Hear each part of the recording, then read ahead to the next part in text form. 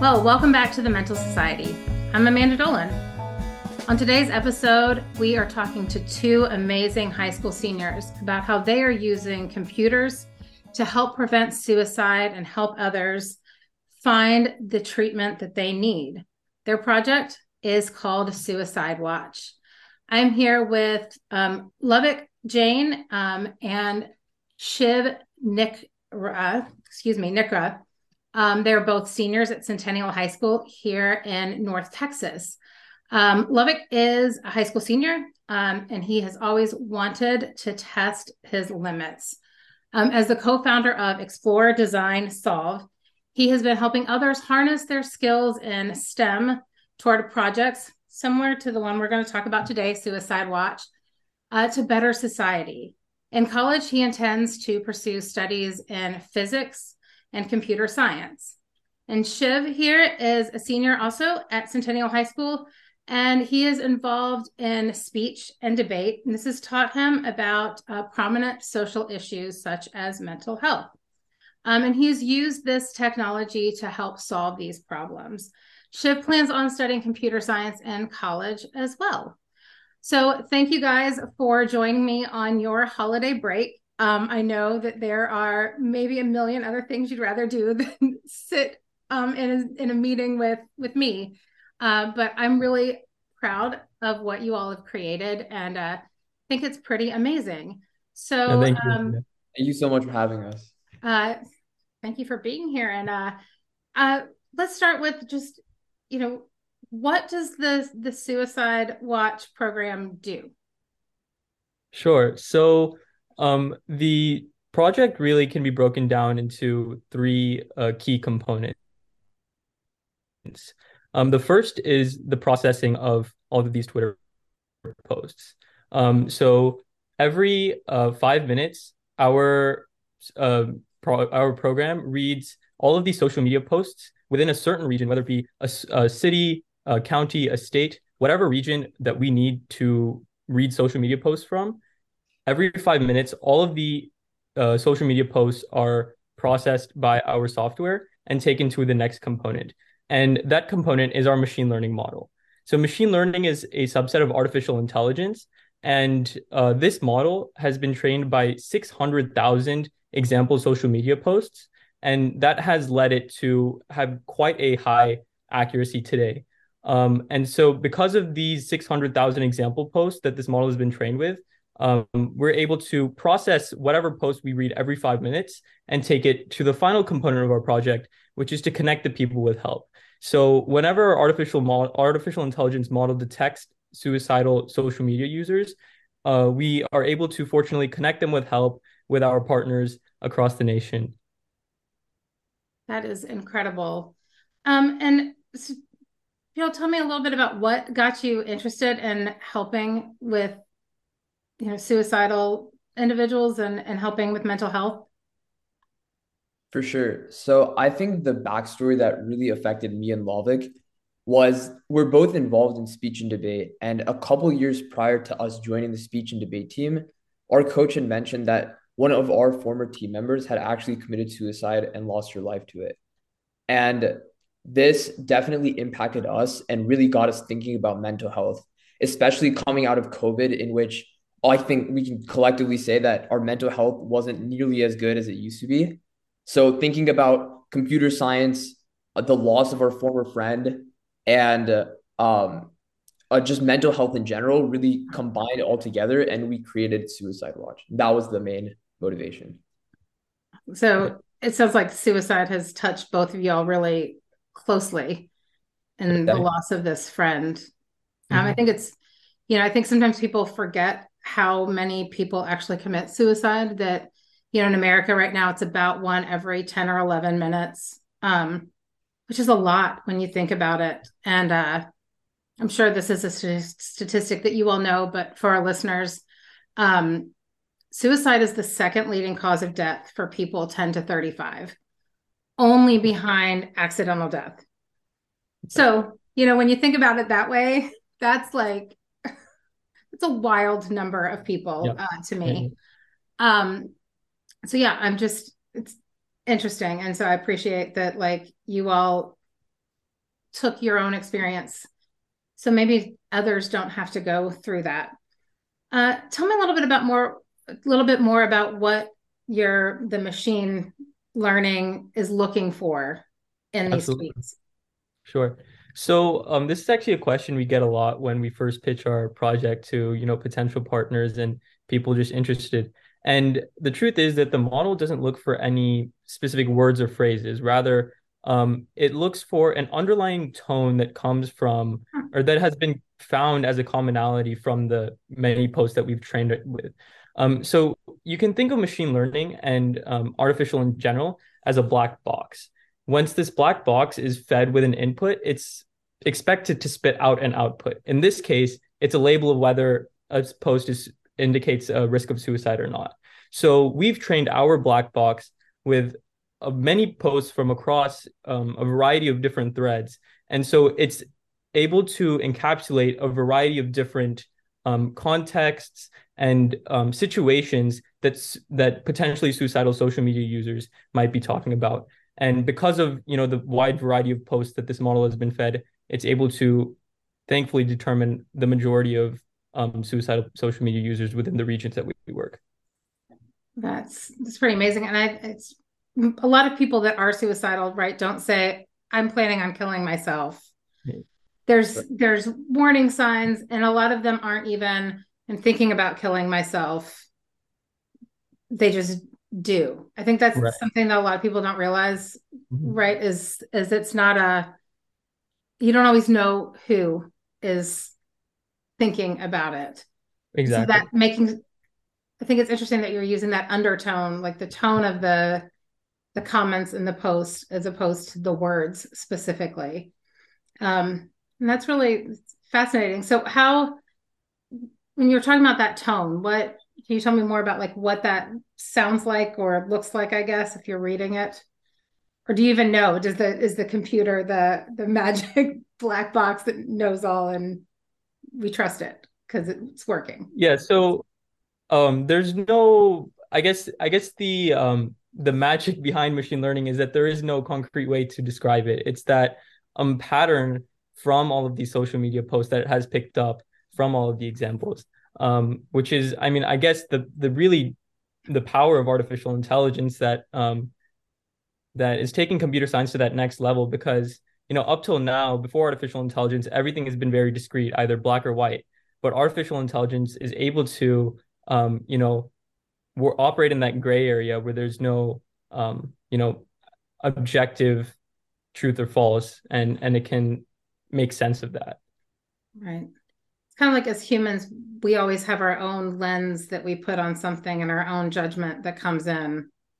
The computer doesn't have any judgments the same that we do, like where we, like, oh, that person must be this way because they did that. They don't know the names of the people or the age. Does the artificial intelligence know names and ages? And maybe names, but ages, anything like that of the users? No. So it's just this tone that tends to be the same across all age groups. Exactly. I think it's just fascinating that you all have figured this out. So these 600,000, right? Yeah. Tweets that you all put in, what made you pick those, or were they just a random group that you found? So there was a set of social media posts from a variety of platforms that a researcher had compiled and labeled as suicidal or non-suicidal, and these posts weren't just they weren't just either indicating depressive tendencies or not, but they were really all examples of posts that people might consider as indicating depressive or not. But this researcher had actually gone through labeled which ones were truly from suicidal users and which ones were not. So that model now has the power to distinguish between what is demonstrating a true risk and what isn't. And so in addition to those posts, we took a feed of just a lot of additional posts that were, completely unrelated to suicide or any sort of depressive tendency, whatever they may be about sports, the news, politics.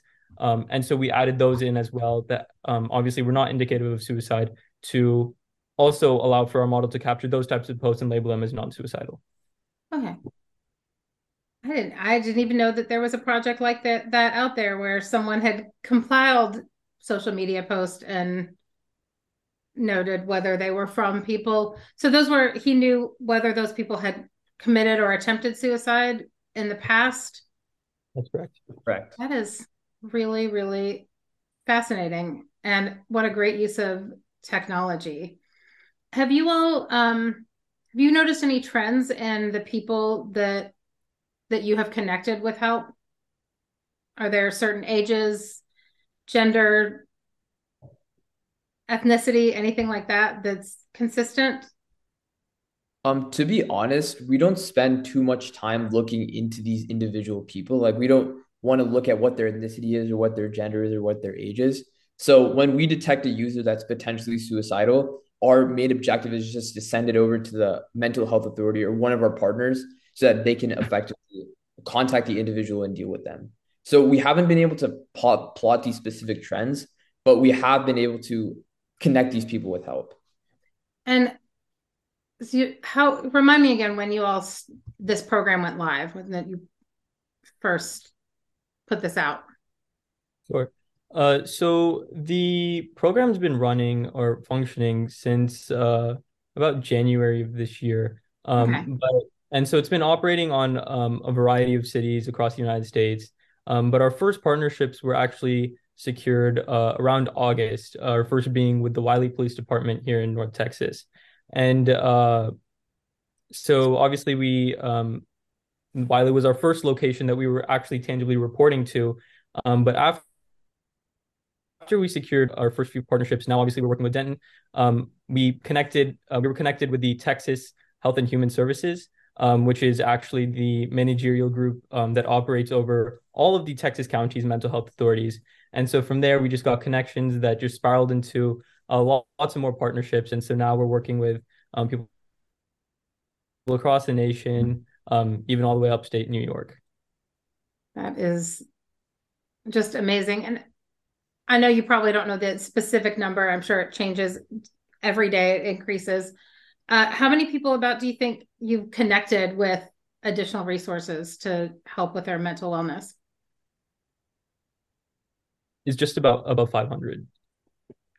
So basically in 3 months, you've impacted 500 people directly. And I would venture to say if you took all those connections that all those people have, we're looking at maybe 1 million people that you have directly impacted. And that may sound like a really big number, but I think that that's probably, realistic, maybe more. Because if you think about like all the people you know and all the people that they know, and that's the thing about suicide is it doesn't just affect the person that dies. It affects, like you all said, your friend committing suicide impacted you. And now you are impacting all of these other people, right? So it grows and grows. It's pretty amazing that 2 high school kids from North Texas have found a way to help prevent people from dying in a really unnecessary way, because there is help out there. And finding the help can be a problem. So exactly. When you all were building this, you said that you had to find the partners to work with. What do you all look for in a partner to work with, and what kind of services do those partners offer?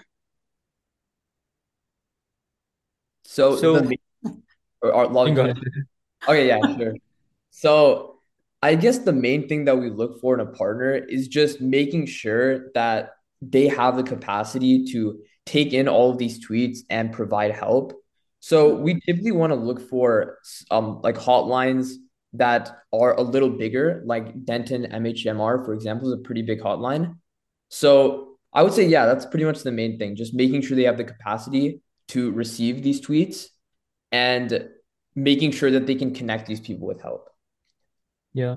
So we've reached out to a variety of groups, from crisis hotlines, police departments, mental health authorities. And really all we're looking for is that they do have the capacity to just connect the people we do report with help. Um, so we try to tailor our services as much as possible to their needs so that they are able to, connect the people with help.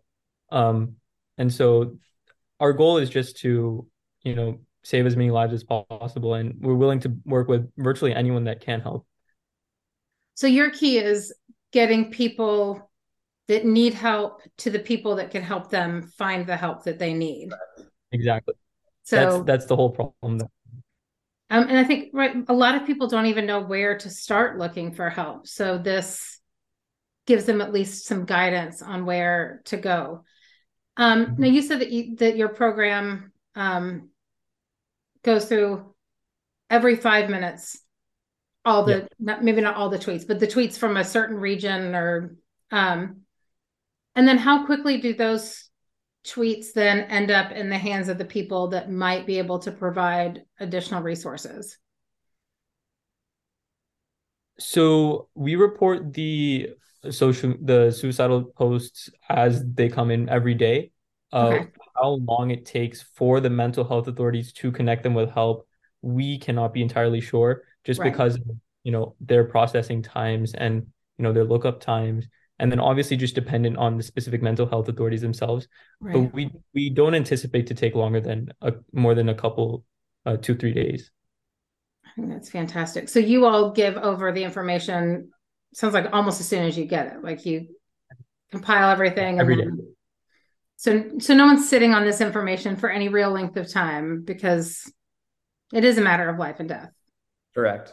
And so when y'all think about like what the future holds for artificial intelligence and healthcare, even in general, whether we're talking about mental health or physical health, what do you think? What do you see the future looking like when it comes to artificial intelligence and healthcare? I think the future is just so bright for artificial intelligence in healthcare because there's just so many applications of AI. I know there are a couple of projects that I saw online where people were scanning, or an AI was scanning images of people's like X-rays and diagnoses, and they're basically able to tell whether someone had diseases like pneumonia or malaria. And I think that AI in the future is just poised to really solve all of these issues and really decrease costs, which is a problem in the healthcare industry that AI can definitely fix. Absolutely. Just to add on, like Shiv mentioned at the end, costs and just burden or overhead burdens are a huge issue right now in the healthcare space. And artificial intelligence really has the capacity to streamline and automate tasks that are clogging the healthcare system. So the healthcare industry in the future, I see, will certainly be able to focus more on the patients than they are able to today because of artificial intelligence.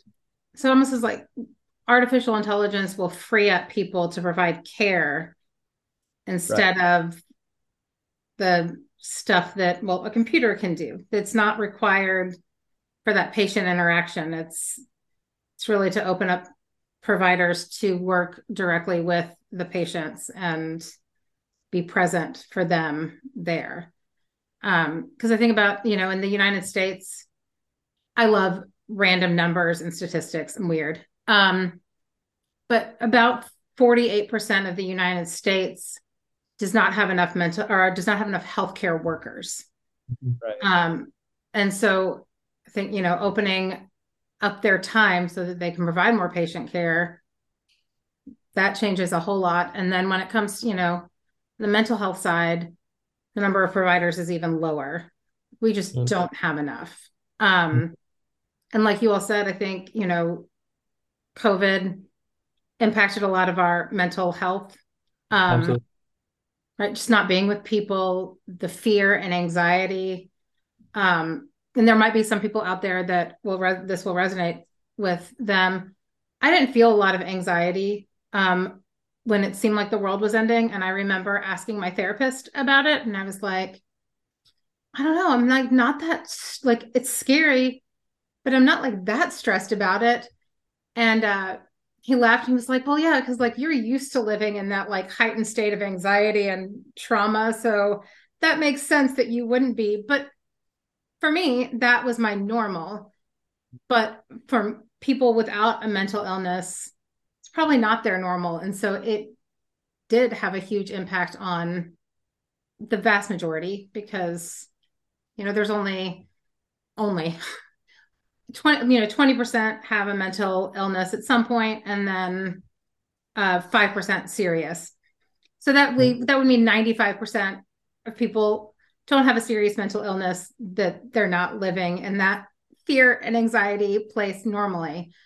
And you talked about social media being a place where people share a lot of information. How do you think social media impacts mental health overall? So I am a firm believer that social media is not productive for mental health or for an individual's well-being. But we made use of what social media provided us, which was this democratization really of what people were really feeling, at least for a certain group of people. Whether it be because of the lack of face-to-face interaction or the anonymity or just simply ease to, post something online. Um, People are more expressive on social media.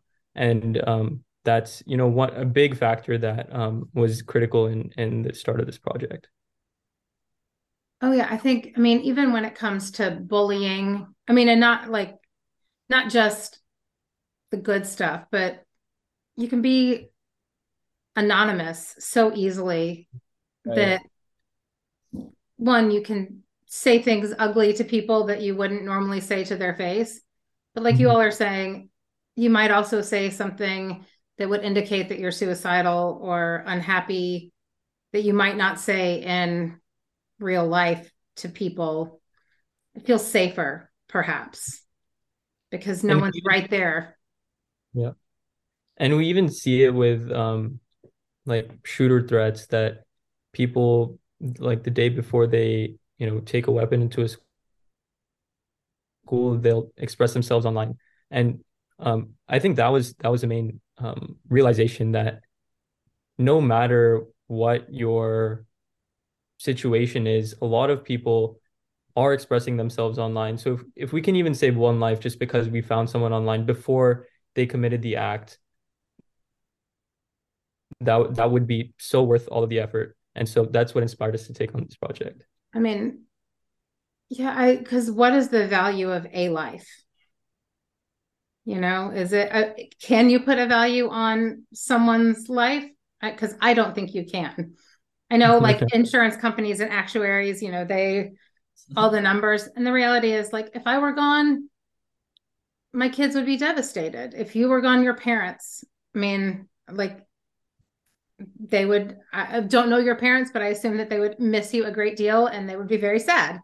Um, just like your friends, just like you were when your friend committed suicide. Um, so yes, one life changed is worth whatever work and effort. And I'm going to venture that you're going to save thousands and thousands of lives with this technology that's created. Um, Even if you all hand it over to someone else, you all set an amazing framework for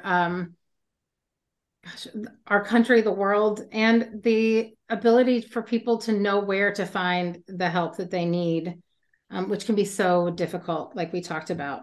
And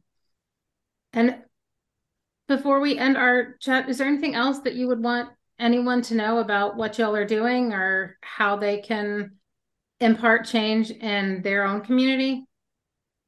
Yeah, absolutely. So I think if there's anything I've learned from this whole process, it's to just to stick to it because there's probably been a whole year that we spent in trying to get our first partnership and um just just trying to actually make something out of the effort we put in and once that first breaking of the ice happens, all of the benefits come at one time. So, to anyone listening out there, um, follow your aspirations, and no matter what happens, just stick to it. Eventually, you'll see through your goals, and it'll all be worth it.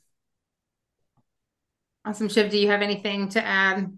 I think Lavik hit it on the head perfectly. But if I were to add anything, I think one thing that I really learned from this project is that technology really isn't just about technology. There's so many other things you really have to consider when you're making a product, such as forming partnerships and community outreach and things like that.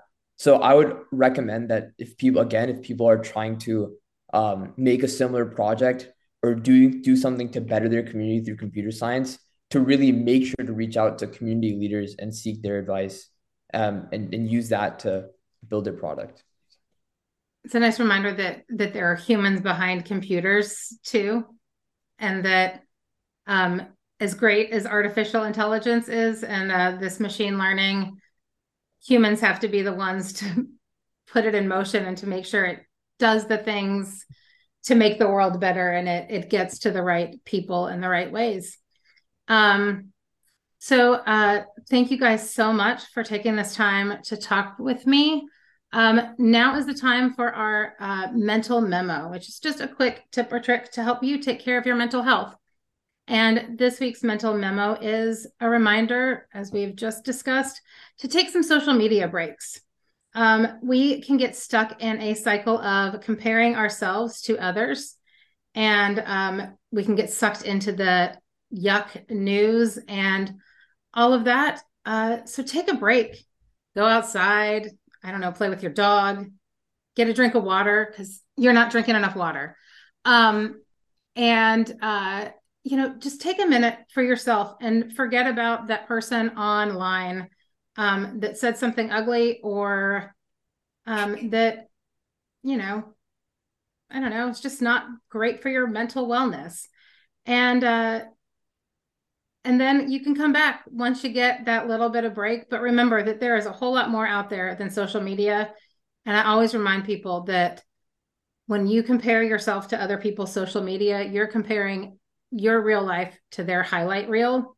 And that's not a fair comparison. So with that, we've reached the end of today's episode.